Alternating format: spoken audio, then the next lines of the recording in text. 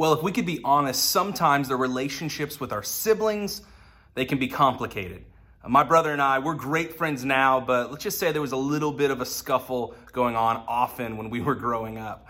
I'll never forget one time we were doing homework around the kitchen table, and I was probably running my mouth and I upset him. He got up from the table and grabbed a Saxon math book, a really thick hardback math book. And when I wasn't looking from behind, he hit me in the head with it. I turned around. He was already running down the hallway, locked himself in the bathroom. And I'll never forget, with my shoulder elbowing open breaking the bathroom door and just seeing the look on his face of pure terror. I will never, ever forget it. Best part of this story, I was the first child, and I didn't get really in any trouble for breaking the door. My brother got in trouble for hitting me with the math book. So that's just the way it rolls sometimes. First kid privileges, I guess. But we're great friends now, but maybe you have complicated relationship with your brother or sister as well. And what we're doing throughout these next 5 weeks is that we're going to dive in to a letter that was written to Christ followers in the first century called the Book of James. And it was written by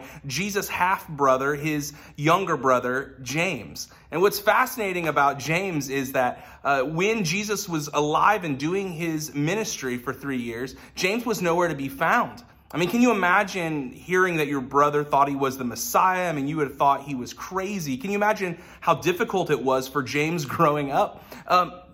James, could you just please be more like your brother Jesus? And James this is impossible to live up to. But something that's fascinating about James and Jesus is, again, he was nowhere to be found when Jesus was alive, but after Jesus died, everything changed. James became a leader in the early church. And it must be because he experienced and saw and met his resurrected brother. And that changed everything for James. Let me ask you this question. What would it take for you to call your brother or your sister your Lord? Yeah, it would take a resurrection. It would take a miracle, right? And that's what happened with James. So the book of James is where we're going to be hanging out these next 5 weeks, written by the brother of Jesus. And it's known for its really practical wisdom. It's actionable commands for us to live. Some people call it the Proverbs of the New Testament. And it's really, really great. We're going to be doing reading plans throughout the week, over these next 5 weeks, reading the book of James through lots of different lenses because it's only 5 chapters long. And it's really practical stuff. And James starts the letter with this verse here, which I thought was very apropos for where we are in our cultural moment as well. James says this. He says, James, a servant of God and the Lord Jesus Christ, to the 12 tribes scattered among the nations. He's doing the intro to his letter, and he's saying, hey, these people, these Jewish Christians, they're scattered among the nations. In other words, life is not peachy for these early Jesus followers, that there's a struggle going on. They're scattered. They're not gathered together into one place. Does that sound familiar to you at all? It's just like what we're experiencing today, where we're not able to gather all together in one place, but we're scattered in our homes. And so what James is going to do is he's going to give some practical wisdom, some challenges for them to live out their faith, and for them to not just see with their nose pressed up against the TV, but a widescreen view of what God's doing. And he's going to challenge them to grow to be mature, to grow to be not just immature baby Christians, but to go to 301, 401 level Christianity. And what that really looks like in our lives is what he's going to challenge these early Jesus followers to live out. In each chapter, what we're going to do is we're going to look at some roadblocks, some things that get in the way of us becoming mature, becoming 301, 401 level Christians. And so that's what we're going to do over the next 5 weeks, look at these roadblocks that James gives us, these challenges to overcome.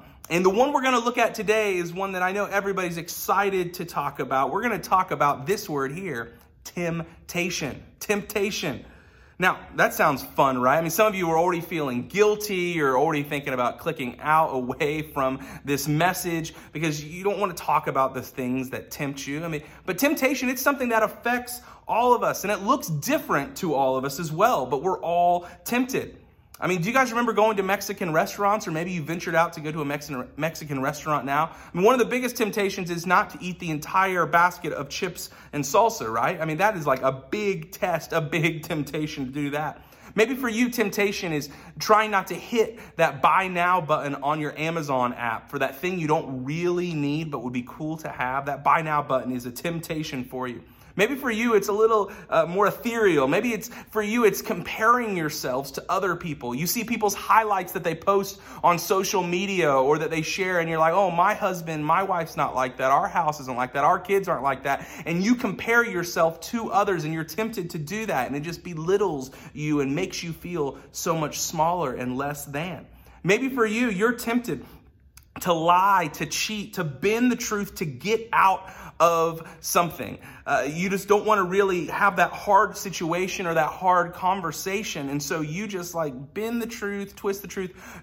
Don't tell the whole truth, but just a little bit of it. And you're tempted to do that in your life. Maybe for you, you're tempted to let your eyes or to let your heart wander to someone or something that you know is not good for you. You let your eyes and your heart wander to another person if you're married, or to something on the internet that you know is not what you want to be looking at.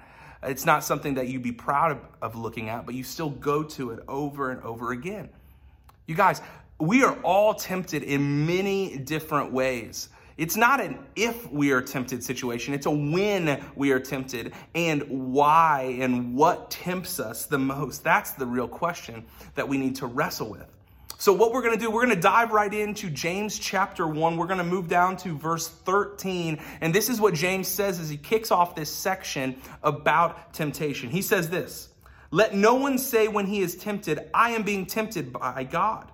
For God cannot be tempted with evil, and God himself tempts no one." James wants to set the record straight as he's talking about temptation, that it is not your heavenly Father who tempts you. He doesn't bring evil into your life, and he doesn't put things in front of you to tempt you at all. We can't throw God under the bus for our temptations, in other words. We can't say that God's the one behind our temptation. So, you hear people say this all the time, well, God just made me this way, and it's just my temptation. And that's not really truth. That's not really what's going on here. So James is saying, hey, I want to set the record straight that God's not the one behind your temptations. So don't throw God under the bus for your temptations. It comes from somebody else. And he tells us in the very next verse where our temptations come from. But he says this: "But each person is tempted when he is lured and enticed by his own desire." I love that phrase, lured and enticed. The word in the Greek language, the original language this was written in for the word enticed, is a fishing term. It's a hunting term to try to draw out the prey from their safe place so that they could be caught by a hunter. It's sort of like this, James is saying, this idea of temptation. It's like being lured or enticed in hunting or in fishing. And so maybe it's a little bit like this, like the great movie Finding Nemo tells us temptation is: lured and enticed. Check this out. Do you see anything? I see a light. A light? Yeah, over there. Hey, Conscience, am I dead? No, I see it too.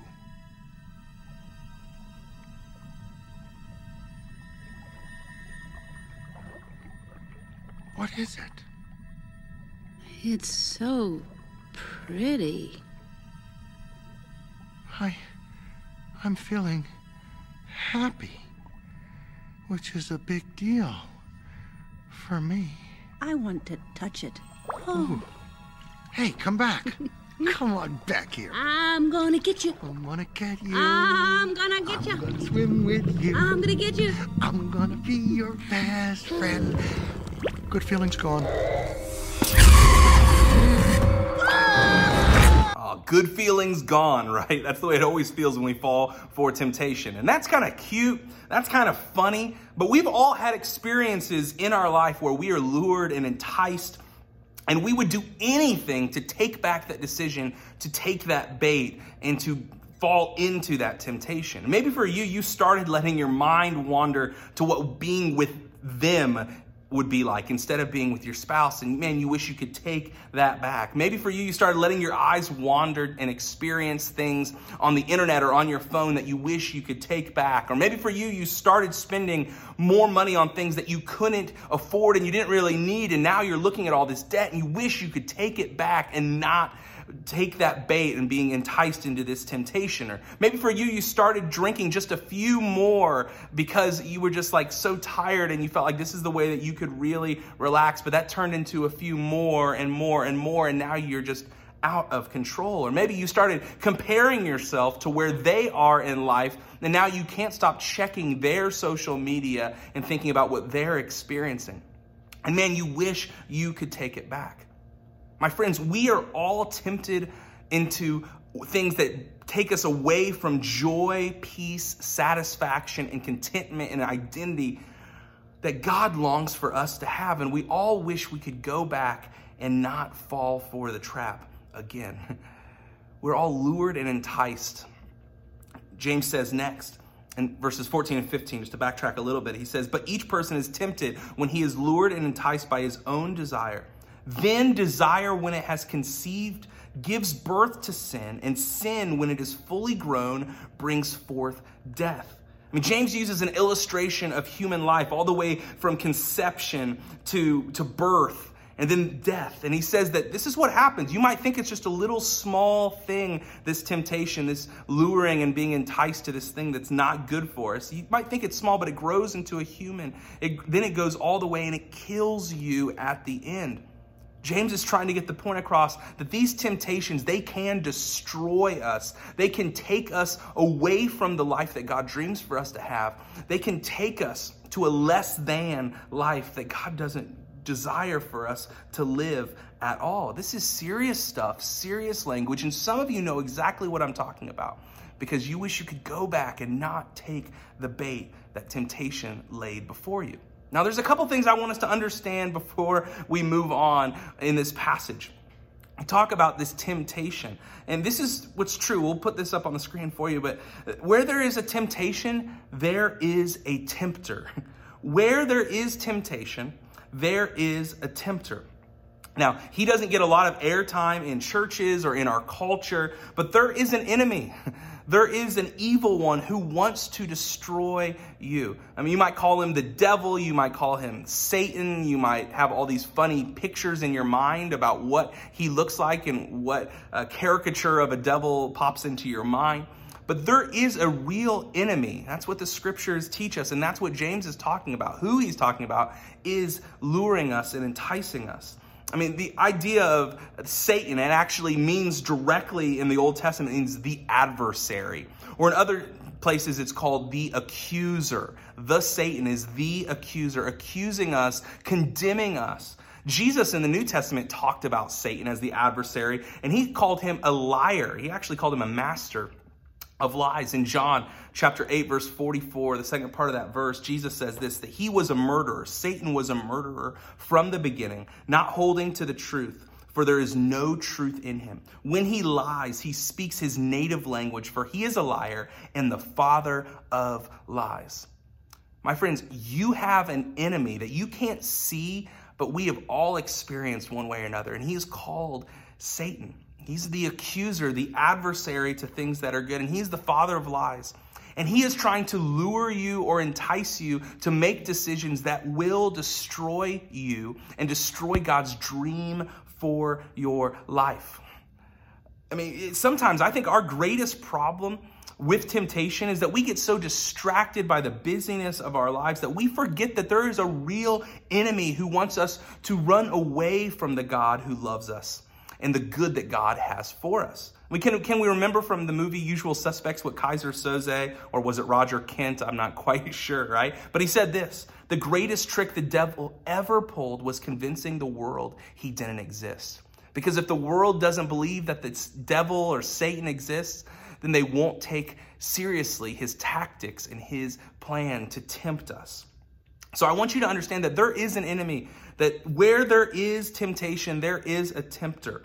And this tempter, I want you to understand this, has many different tactics to tempt us into making decisions that we'll regret later. I mean, think of it this way. When you go fishing, if you've gone fishing lately or it's been a long time, to try to entice and lure the fish to bite onto the hook, we do lots of things. When we put a worm there, that's food, but a lot of people use crazy lures to entice a fish to do this because they think they won't just bite onto the hook with a worm. They need to have something shiny coming at them. I found some funny lures online. Right here, we have the Bush beer lure for all those college fish. That's the only kind of beer that they can afford. Hipster fish would never bite onto this at all, right? And then we have the taco lure because I guess I don't understand if fish like tacos. Of course they do, because who doesn't like tacos? And maybe they can combine the beer and the taco lure together, and that's like a great meal for anybody or any fish. But these are kind of ridiculous lures that we think will entice fish to bite on to our hook, right? I believe that the enemy, the Satan, is trying to use lots of different tactics and lures to entice us to take a step into temptation as well. So we need to ask ourselves the question. I want to ask you this morning, what is it that the enemy might use to lure you, to entice you to bite onto that temptation that he's put in front of you? Maybe for you, you just really need to be loved. You have this desire to be loved, and you want it more than anything else, and you would do anything to be loved. Maybe the enemy is going to push that button to lure you. Maybe for you it's success or it's status. And so you'll throw an elbow, you'll hurt people, you'll cut corners, you'll lie to people so that you get bumped up on the totem pole in your career so that you have more influence. And the enemy is going to use that reality that you want success and status so much that he will tempt you to do terrible things. Maybe for you it's security. You feel like you just don't ever have enough in your account, and you're holding on to things, white knuckling things so tightly so that you are secure. And maybe the enemy is tempting you with your desire for security. Or maybe the enemy will use the reality that you like to get a little buzz of whatever it takes so that you can take an edge off. And so you're using substances that you know you shouldn't use at a rate that you know you shouldn't use them just so that you can feel numb. And the enemy knows that you want to feel numb so much that he'll tempt you to go over the edge in lots of different ways. You guys, the tempter has many different tactics, and we need to understand what he uses on us. Which leads me to another note here, just a little bit of a sidebar, that we should not be caught judging other people for what we might actually struggle with as a temptation. I mean, a lot of times we'll point at other people and yell at people or judge them or talk behind their back about things that they do, but maybe, just maybe, they aren't tempted by the same things we are, because our tempter, he uses many different tactics. So maybe they can play a little bit of poker. Maybe they can have a few drinks. Maybe they can watch this movie without their mind wandering to dark places. Don't judge other people, because you are probably tempted in a different way than they are, because the tempter uses many different tactics. So where there is a temptation, there is a tempter. We do have an enemy, and this tempter, he uses many tactics to get us to bite onto the bait of our temptations. Let's continue back into the passage in James 1. James says this in verse 16 and 17. He says, "Do not be deceived, my beloved brothers. Every good gift and every perfect gift is from above, coming down from the Father of lights, with whom there is no variation or shadow due to change." James is pleading with everybody who's reading this letter to us today, do not be deceived. Do not fall for the temptation that the tempter puts before us. He says this so clearly and so strongly, do not be deceived. And he points out that our God is a good Father. He says that every good gift and every perfect gift is from above. Everything good in your life is not random. It's not anything that you have worked for in this American dream, kind of American, I can do it, and so I did it, and so I deserve it mentality. No, he says that everything good in our lives is a gift from him. Think of it this way. Your family, it's a gift from your Heavenly Father. Your job and your income is a gift from your Heavenly Father. The gift of laughter, it comes from God. The gift of shelter in your home, a car that works, it's all a gift from God. The music of the great Irish band U2, definitely a gift from God. The relationship of Jim and Pam from The Office, definitely a gift from God, right? I mean, the list just goes on and on and on. Every good and perfect gift comes from above. And James says here, coming down from the Father of lights, which is an illustration pointing back to the creation narrative and how God hung stars in the sky to light our world and to light our way. And then James uses this illustration. He says that there's no variation or shadow in who he is because he never changes. He is good always. And so he's begging us, do not be deceived by the tempter, the father of lies. Trust your good father who only brings good things to you. I've often heard it said this way. I don't know who said it first. Definitely wasn't me. But this is so true, that God wants something for you, not to take something from you. Our God, his character, his attitude is that he wants to give something to you. He wants something for you. He wants you to thrive. He wants to see you succeed and be all that you were created to be in this life. And so he doesn't want to take things from you unless those things are things that hurt you and take away from your thriving and your growth and your development. Don't ever mistake that our God is a good father who wants something for you.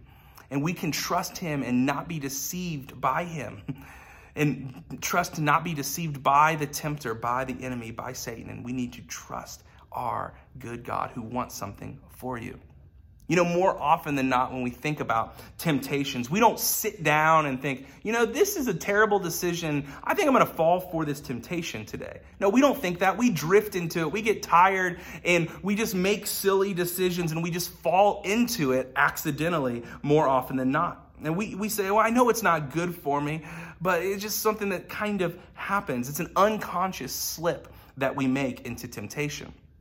When my wife and I, we moved from our first home that we lived in back in 2013. One day, a couple weeks later after work, I just got on autopilot, and instead of turning left to go to our new house, I actually turned all the way into our old neighborhood, turned into the driveway, and actually got out of my car at our old house. And it was just an unconscious slip. And I was walking to the front door, and I saw the people that were living there looking at me, and I'm like, oh, this is awkward. And I just again, awkwardly got back into my car and drove off.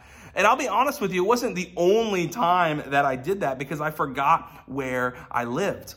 I think often temptation works that way as well. You know, that we just keep going back to what we know, and we just unconsciously, we slip back into what we did. And so the goal for us to have growth and not falling for temptation is for us to look at our life and say, I used to live there, but I don't live there anymore. I'm making a choice to follow Jesus. I'm making a choice to choose God's best for me, to believe that he's got something for me. And I'm going to take that left turn instead of continuing going straight back into my old ways. We've got to say, I don't live there anymore. That's the choice that we have to make. And for us to be mature, to be grown up, to be 301, 401 level Christ followers, we've got to make some choices to stop falling into temptation. So I want to give us some really practical steps here to challenge us to not fall into temptation, but to choose God's best for our lives. So here's the first choice that we have to make. I want to challenge you to choose to invite God into your temptations. Choose to invite your Heavenly Father into your temptations. More often than not, what do we do when we're tempted? We hide. We hide it from others. We don't even admit it to ourselves, and we definitely hide it from God. But I want to encourage you, challenge you to choose to invite God into your temptations, those areas of your life where you're being tempted to make bad decisions. Here's a newsflash to you, maybe, but God already knows that thing that's tempting you, and he already knows if you've fallen into temptation. You're not shocking him at all. But when we invite him in, we find a God who doesn't wag the finger at us, but he says, I am here to help. I want to give you grace. I want to give you a different way. And I already know you're struggling. And I'm a good father that will pick you up and show you a different path. I have better for you. That's what your Heavenly Father says to you. So don't hide. Choose to invite God into your temptations. Ask him to show and illuminate the better that he has for you. So invite him in. The next challenge I want to give you is this: for you to choose to replace instead of remove. With our temptations, we've got to choose to replace instead of just remove. If I tell you this, don't think about elephants, don't think about elephants, don't think about elephants, what do? Yeah, you're thinking about elephants right now. It's almost like when somebody says you just need to not do something, it deepens it and ingrains it into our mind, into our hearts, and we think about it even more, even when I say don't think about elephants. It's just the way that we're wired. I think about with my son, Jack. If he gets a hold of one of our cell phones, which he loves to do because he loves looking at the screen, he feels powerful walking around with one of our phones.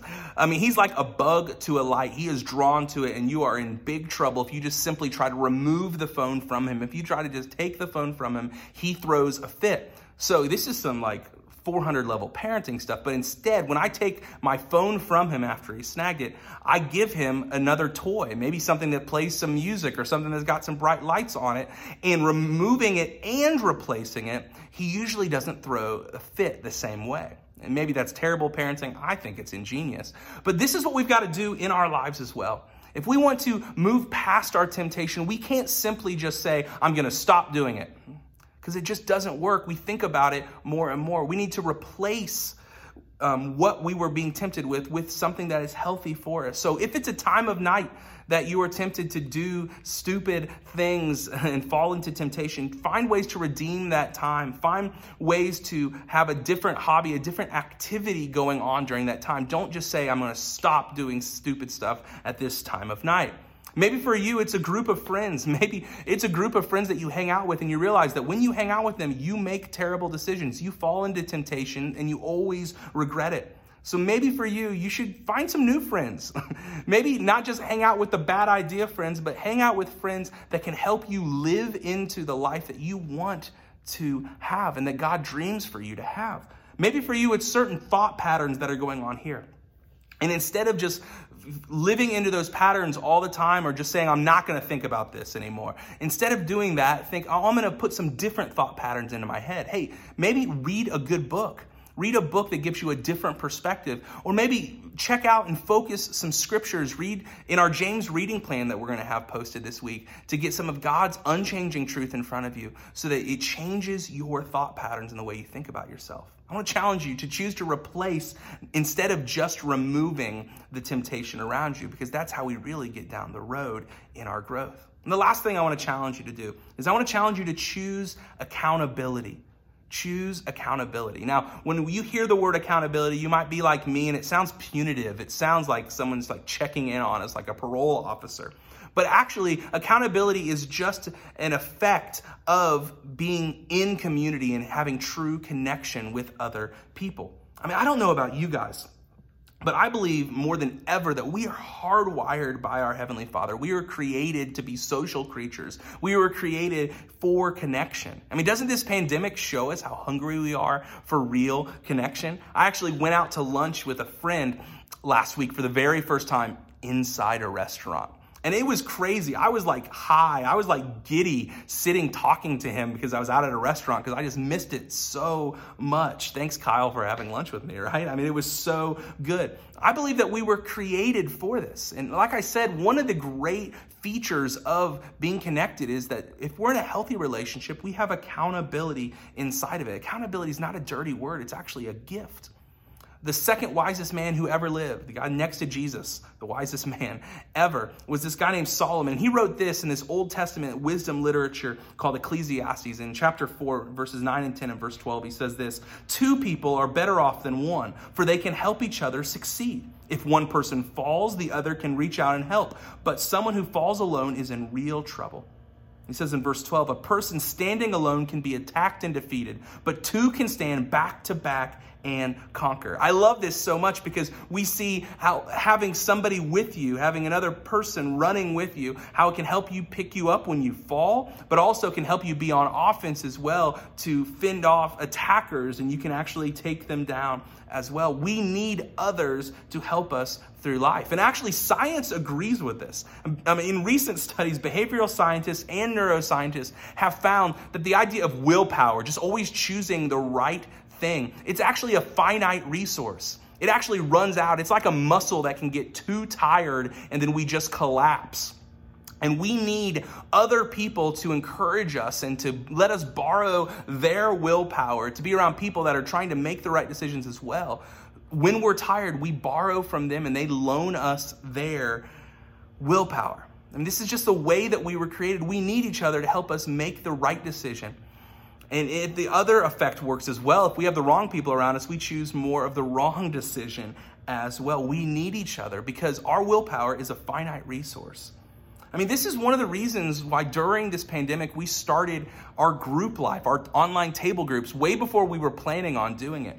Because we knew that people were going to feel more isolated than ever. I mean, right now we have 10 online table groups going, and I was in a men's group this last week, and people were getting real. I mean, it wasn't like everybody airing their darkest, deepest secrets, but people were getting real. Somebody said they were just in a funk and they felt like they were kind of in a depression. Other people felt like they were distant from God or they were angry at God. And I love so much that we were able to encourage each other and follow up with each other and let them know that they weren't alone in this men's group. And that's why it's so important for us to be connected. And if you haven't tried out one of our online table groups yet, man, I would encourage you to do that. We have 10 groups going right now, and you can hop in, men's and women's groups. They meet over Zoom, which is not like face-to-face, but it still does a pretty good job. And actually, if you're interested in trying one of those out, you can text the message GROUP to that number 765-375-1883, and we would love to connect with you and help you take your next step. Text the word GROUP to 765-375-1883. But I want to challenge you to choose accountability. Get some people around you that are running in the same direction as you, and they can pick you up when you fall. They can help you understand how they've gotten out of maybe some of the same temptations, but we need each other so that we don't fall into temptation. You guys, temptation is something that hits all of us. It's not an if, it's a when, and it's a why, and it's a what situation going on. But I want you to understand this about temptation, that Jesus himself, he understands what you're going through. He is a realist in the truest sense. In the New Testament letter of Hebrews, the author of Hebrews says this about Jesus and about the reality that we have of an empathetic God. He says this, "For we do not have a high priest who is unable to empathize with our weaknesses." They're saying Jesus is the high priest here. "But we have one who has been tempted in every way, just as we are, yet he did not sin." My friends, Jesus can empathize with you. He knows what you're going through, and he wants to offer you a way out. He wants to offer you the ability to thrive and not take the bait, not be enticed and lured by the tempter. And you know what? When we fall into temptation, he wants to offer you countless second chances and a way out. Let me ask you this question in closing. Where is your main area of temptation? What do you think the enemy is putting on the end of his hook to get you to make a decision that leads you to a less than life? Where is your main place of temptation in your life? And are you willing to invite your heavenly Father, who's the giver of every good and perfect gift, into your temptation? Are you willing to invite him in? Are you willing to make the hard choices, to choose accountability, to choose to replace instead of remove, and to choose to let God in? Are you willing to do that? Because that's where freedom comes from, and that's where maturity comes from, because you don't have to stay stuck in your temptations.